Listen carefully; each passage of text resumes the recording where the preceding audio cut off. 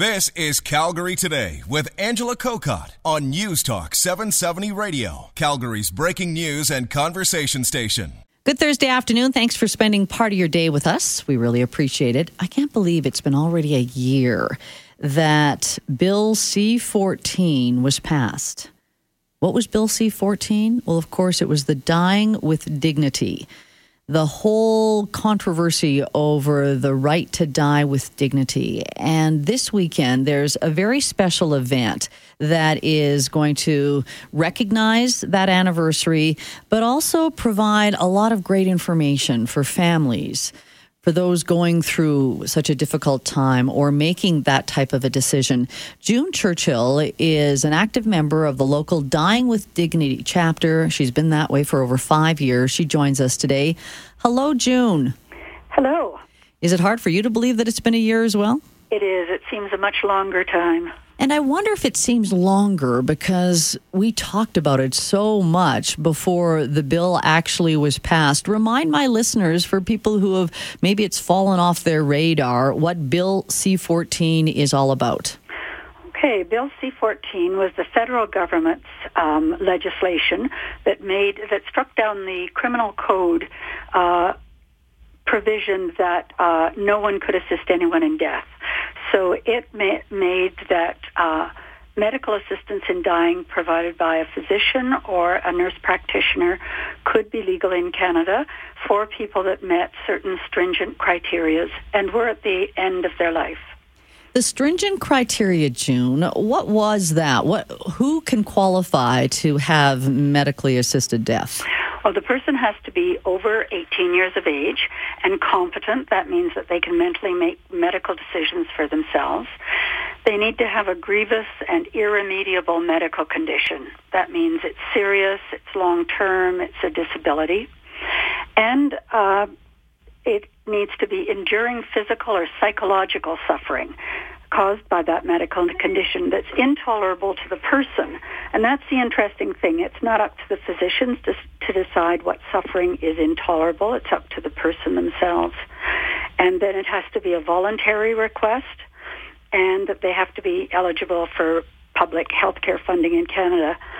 But the two additional clauses that Bill C-14 put in place, which weren't in the Supreme Court decision that was made in February 2015, the two difficult things, and it's providing controversy right now, is that the person has to be in an advanced state of irreversible decline and that their natural death is reasonably foreseeable. And that's kind of a vague term that doctors are looking at. Yeah, and that's what I was wondering. I'm glad you touched on that because I said Bill C-14 was not without its controversy for a number of reasons. But in particular, those two clauses and that whole idea that the natural death is soon to happen, is that how we interpret that? Well, that's the whole thing. A lot of people at the beginning were seeing it as 6 months because that's what palliative care and hospice care is. If you're expected that you're dying within 6 months, then you often move into palliative care, although you can have it much sooner.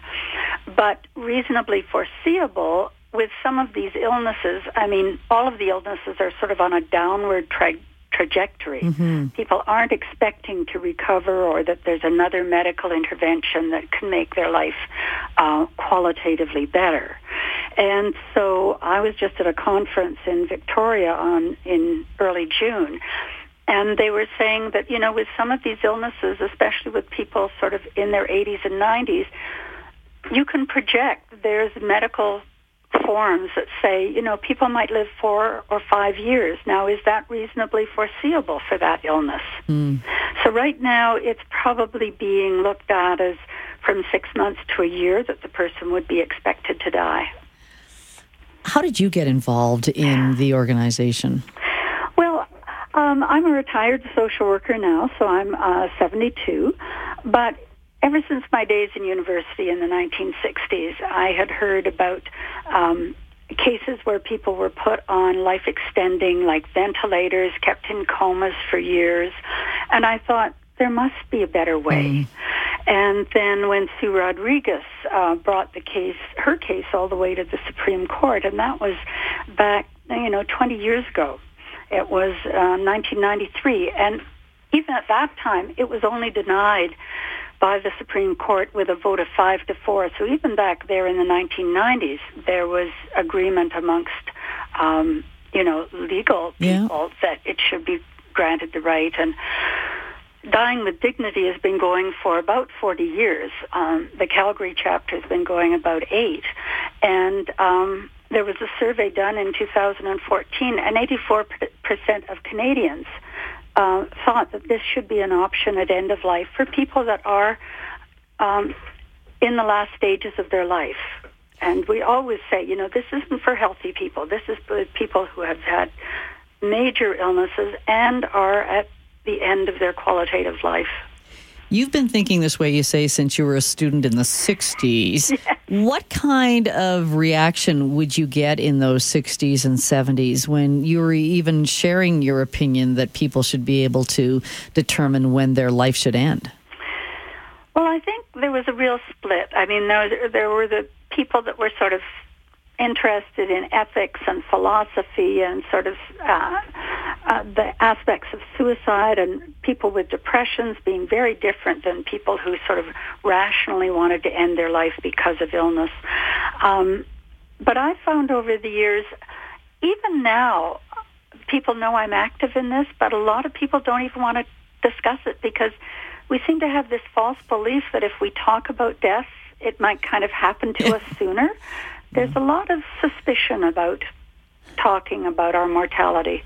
Well, and I've spent many shows talking about death, and I think I think we have to talk about it because I think our society, we don't want to talk about it, and then when we come to a point in our life where we don't want to be left on ventilators, our family doesn't know our true wishes because we've never talked about death. Right, and it puts an awful load on both the patient to begin trying to bring their family up to thinking like they are. And then if they're surrounded by medical people that don't think this should be a valid option for them, it really quietens their voice for what they really want for themselves. June, I want to take a break here because, as we say, it's been a year since the bill was passed, but I want to know what's been happening in Alberta, and I know you'll have a better sense of that. June Churchill, she is with Dying with Dignity, and this weekend there is going to be an event at Memorial Library on Saturday. I'll tell you more about that, but let's take a break. June Churchill, my guest, 403-974-8255. Always looking for your opinions and your feelings on something like this, and I will share those throughout the hour. I'm Angela Kokott. You're listening to Calgary Today on News Talk 770.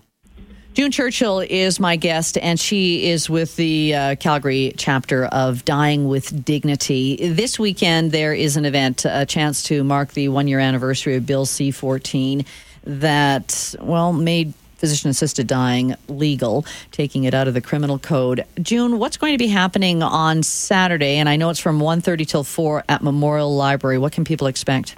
Well, we're going to have two speakers. One is Salimah Walji-Shivji, who is a social worker and a lawyer, and she's been instrumental at implementing, helping residents who are at end of life be able to access MAID. And then Jan Lackie, who is a woman in our city who accompanied her dad when he had MAID in Vancouver last August, in August 2016. So they're both speaking from their perspective, and there'll be times for questions and answers, and we're looking forward to a really good turnout.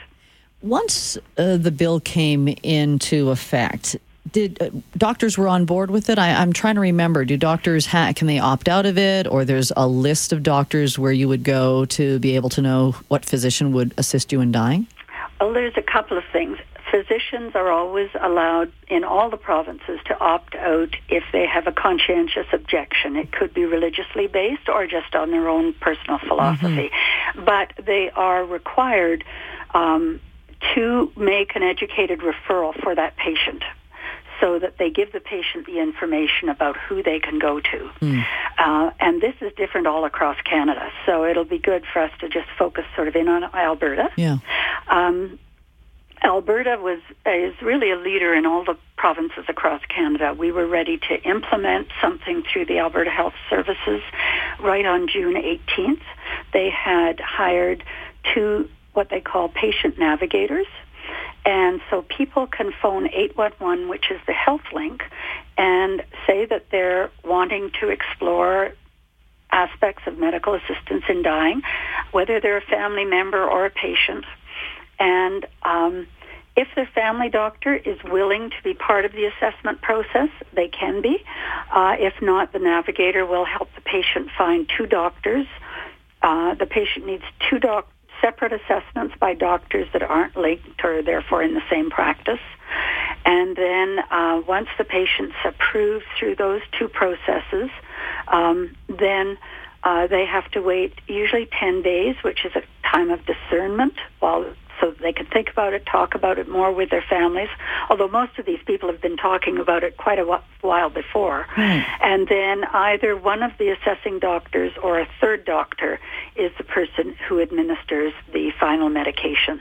And you can also have nurse practitioners do it. Yes, you can. Yep. Someone emailed me saying, I'd be curious what your guest says about having dementia or Alzheimer's, something you don't want to finish your days with, but you don't have the mental capacity to request assisted dying. Right. That's one of the very big issues that I think especially the baby boomers are really interested, because they've had to care for their parents with dementia and are very conscious that it may happen to them.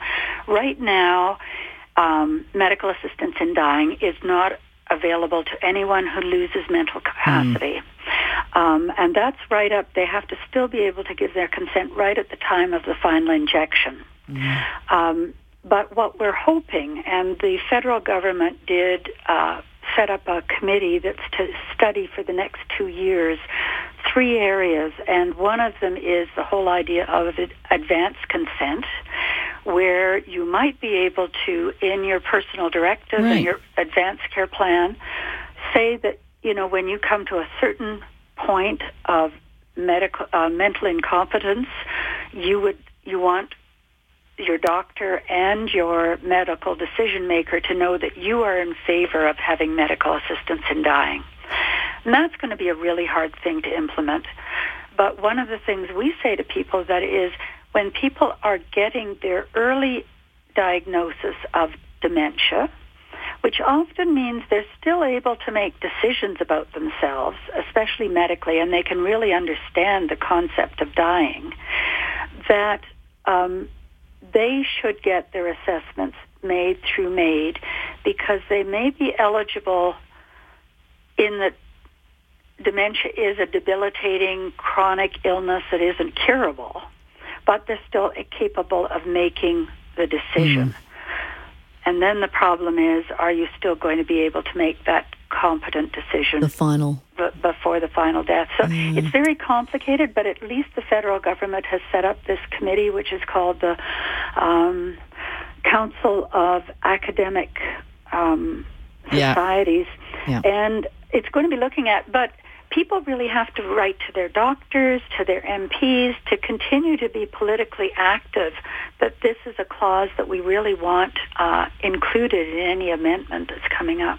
And June, you said, and I want to make sure my listeners know what you said made with MAID, because you're using the acronym Medical Assistance in Dying, correct? Right. All right, so if someone heard MAID and weren't quite sure what you were saying. That happens if you Google it as well, because you'll get some cleaning agencies first. But that's why you have to say Alberta Health Services, MAID. MAID. Yes. Do we have any numbers as far as how many Albertans have chosen to use medically assisted death in their life? As of June 1st, there were 149 deaths by MAID in Alberta, and there were 50 in Calgary. Now, with your chapter, do people turn to you to get advice? I'm just curious what the Dying with Dignity chapter is all about. Okay. We don't give advice or sort of individual support to people. Mainly, we've been an educational group. So we've done talks to all different groups, to churches, to senior citizen organizations, to women's groups. So, and we've got about 400 members, you might say, of Dying with Dignity, and so we put out newsletters to them if there's a reason to write to Parliament. We're sort of more of a socially active educational group, but the National Dying with Dignity office in Toronto does give advice to people across Canada about what's available in their province. And they also have a counselor that people can consult with about their medical situation or how they would access MAID if it was legal for them. And he will also let people know about the service in Switzerland, because Switzerland's the only jurisdiction which will assess people and accept them for medical assistance in dying if they're not a citizen of their country. So that's kind of a unique opportunity for people as well, but it's expensive. And even going back to the whole Alzheimer's question, and someone rightly texted in saying that medical assistance in dying already excludes people with disabilities like autism, correct? Because that was... not autism, no. Okay. Okay. What they're probably thinking about is... people whose primary diagnosis is a mental illness can't qualify for medical assistance in dying. But if they have another medical condition that's terminal and have also had some mental health issue that might compromise their decision-making, there's an ability for those people to have a psychiatric assessment and see that they, in fact, really understand and do qualify for medical assistance in dying. Well, there's still lots of awareness to be raised out there. And June, thanks for just doing it for us this half hour. Oh, you're welcome. And again, it's this Saturday, 1:30 at the Memorial Library until 4 o'clock, a chance to hear more about the medical assistance in dying and hear from some people who have actually gone through the whole process. June, thanks again. You're welcome. Thanks, Angela. You bet. June Churchill. She is with Dying with Dignity, the Calgary chapter.